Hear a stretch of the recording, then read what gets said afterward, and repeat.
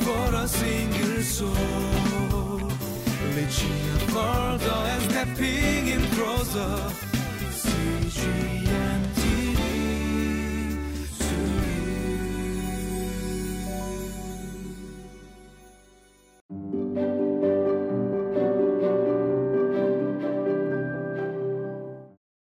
Hello everyone, welcome to Living Life. Now, when was the last time that you were able to direct someone to a restaurant that you favored so much, that you were a fan of?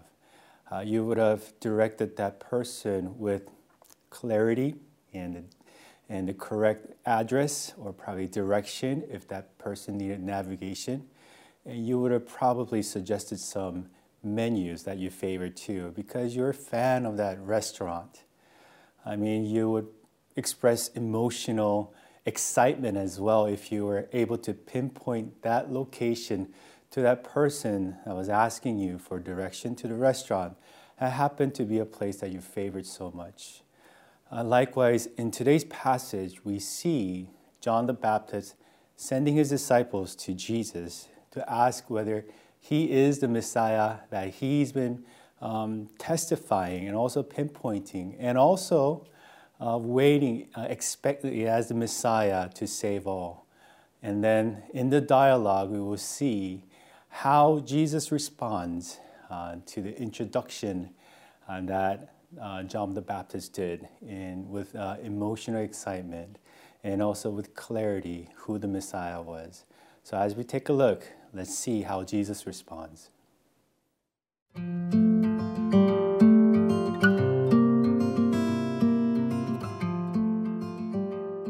Luke chapter 7, verses 18 through 35.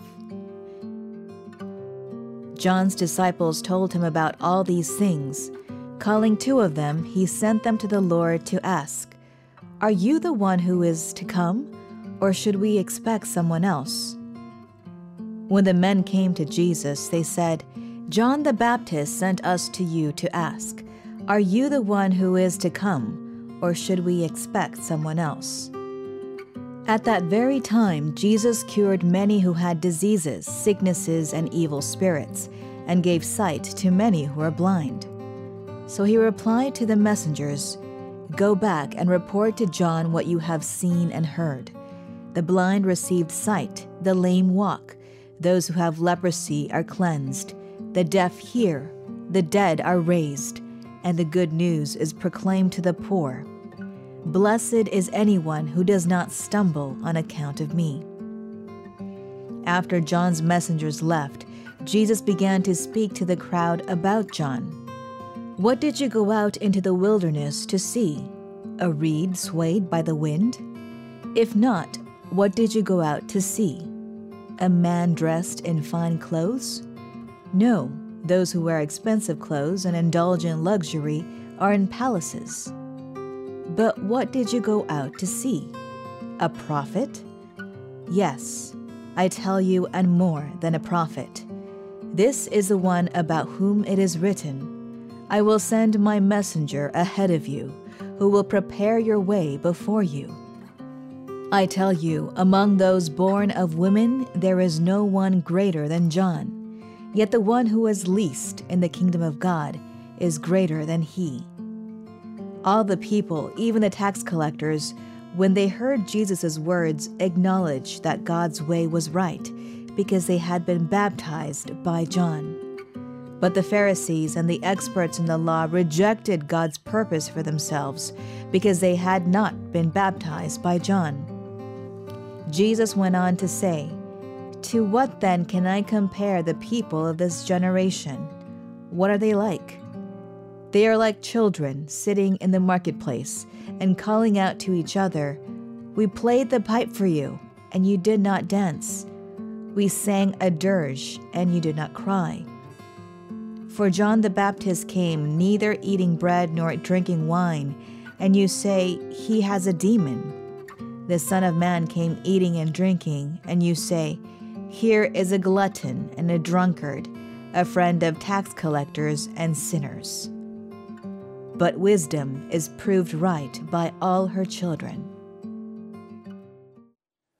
So to the disciples that John the Baptist sent in order to inquire Jesus whether he is the one that they've been waiting expectantly, Jesus responds in a way, haven't you seen all the things that's happened? You will see that in the verses 22-23, go back and report to John what you have seen and heard. The blind receive sight, the lame walk, those who have leprosy are cured.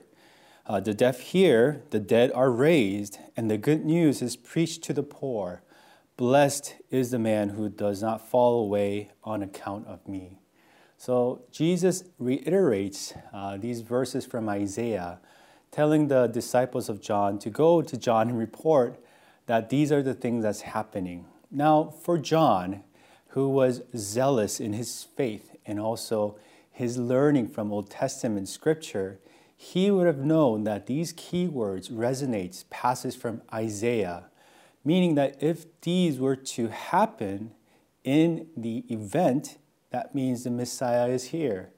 So rather than saying, yes, I am he, I am the Messiah, Jesus, what he does in response is to give him keywords from Isaiah to tell the disciples to tell John that if this is the case, then yes, you are right. You have been expecting the right person. Not only that, but we also know from gospel narrative, the context, that John was confident that Jesus was the Messiah. He's the one who testified that he's the Lamb of God, the Lamb who's going to take away the sin of the world. And he knew because the Spirit told him that when he baptized this person, the heaven would open and the Spirit will dwell upon him. And that will be the sign that this is the Messiah. So based on all that, he knew. But what caused him to send his disciples to check on Jesus? Well, maybe he was having a wrong expectation on how the Messiah would do his ministry. Maybe he was waiting in prison, thinking that it's about time that I should be saved from prison, and Lord Jesus would, as a Messiah, save us all from, the Edomite king Herod, and also from the Roman Empire, their military rule. Maybe that was the thing that he was expecting. He never thought that the King Messiah would be put on the cross to death. But Jesus gives him a clear information that is drawn from Scripture. The Word of God prophesied by his prophet Isaiah, which is being fulfilled before everyone's eyes, which means God's Word is being fulfilled and his prophecy is true, and Jesus is the Lamb of God, the Son of God.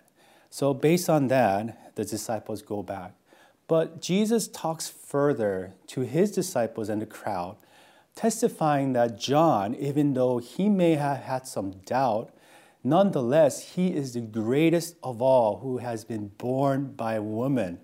Now, what does that mean? It goes back to the creation history. Since Adam and Eve, everyone who's been born through a woman, we know there's great prophet like Moses, Isaiah, Elijah, even King David. Everyone was great prophet. But Jesus scales all of them on a different level, saying that John the Baptist is the greatest in history so far. Why?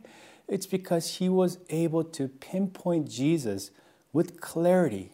Yes, I just said that there was some doubt, but just like I mentioned in the introduction, he was able to pinpoint Jesus with excitement and clarity, giving the correct direction that he is the Lamb of God who will take away the sin of the world. And that, by all means, Jesus commends for his introduction of him as the Messiah. So that's why we will see here in the latter in the passage where Jesus cites verses from Malachi. I will send my messenger ahead of you who will prepare your way before you. And that is being fulfilled before all of you, Jesus says, because John the Baptist is the very person that God has prepared to pinpoint the Messiah and to introduce Jesus to the world. So Jesus says, I tell you, among those born of women, there is no one greater than John. Yet the one who is least in the kingdom of God is greater than he. Now, what does that mean by Jesus? So far, John is the greatest. Why? Because he introduced Jesus with clarity. But from now on, for all those who know Jesus on this side of Calvary, on the cross, Jesus who was resurrected, based on that, all of us who could be least among all the prophets and all the biblical characters we know from the Bible, we are considered by Jesus greater than anyone. Why? Because we know Jesus even more clearly than John did. We know who Jesus is. We know what he has done. We know why he came for us. We know what he is testifying to us. Because of that, Jesus commends all of us greater than John.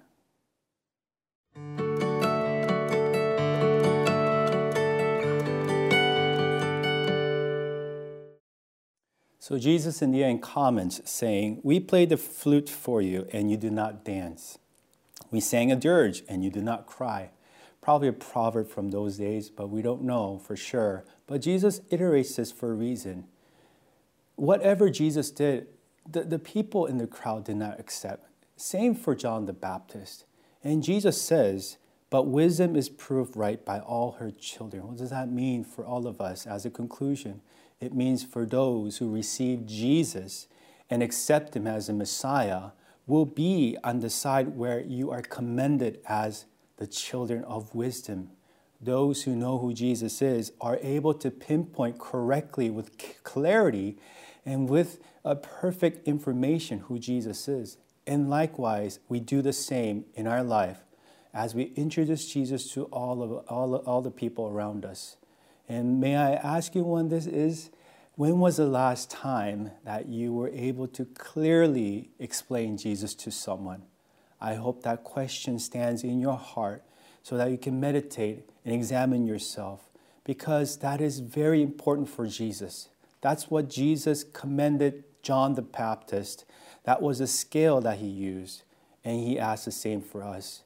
How clearly can you introduce Jesus to someone? Let us pray.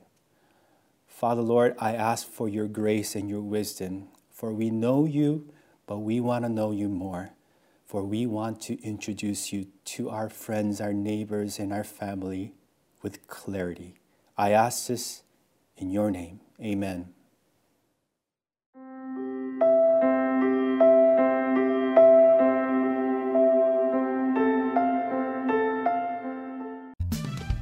For a single soul, reaching further and stepping in closer. See Jesus.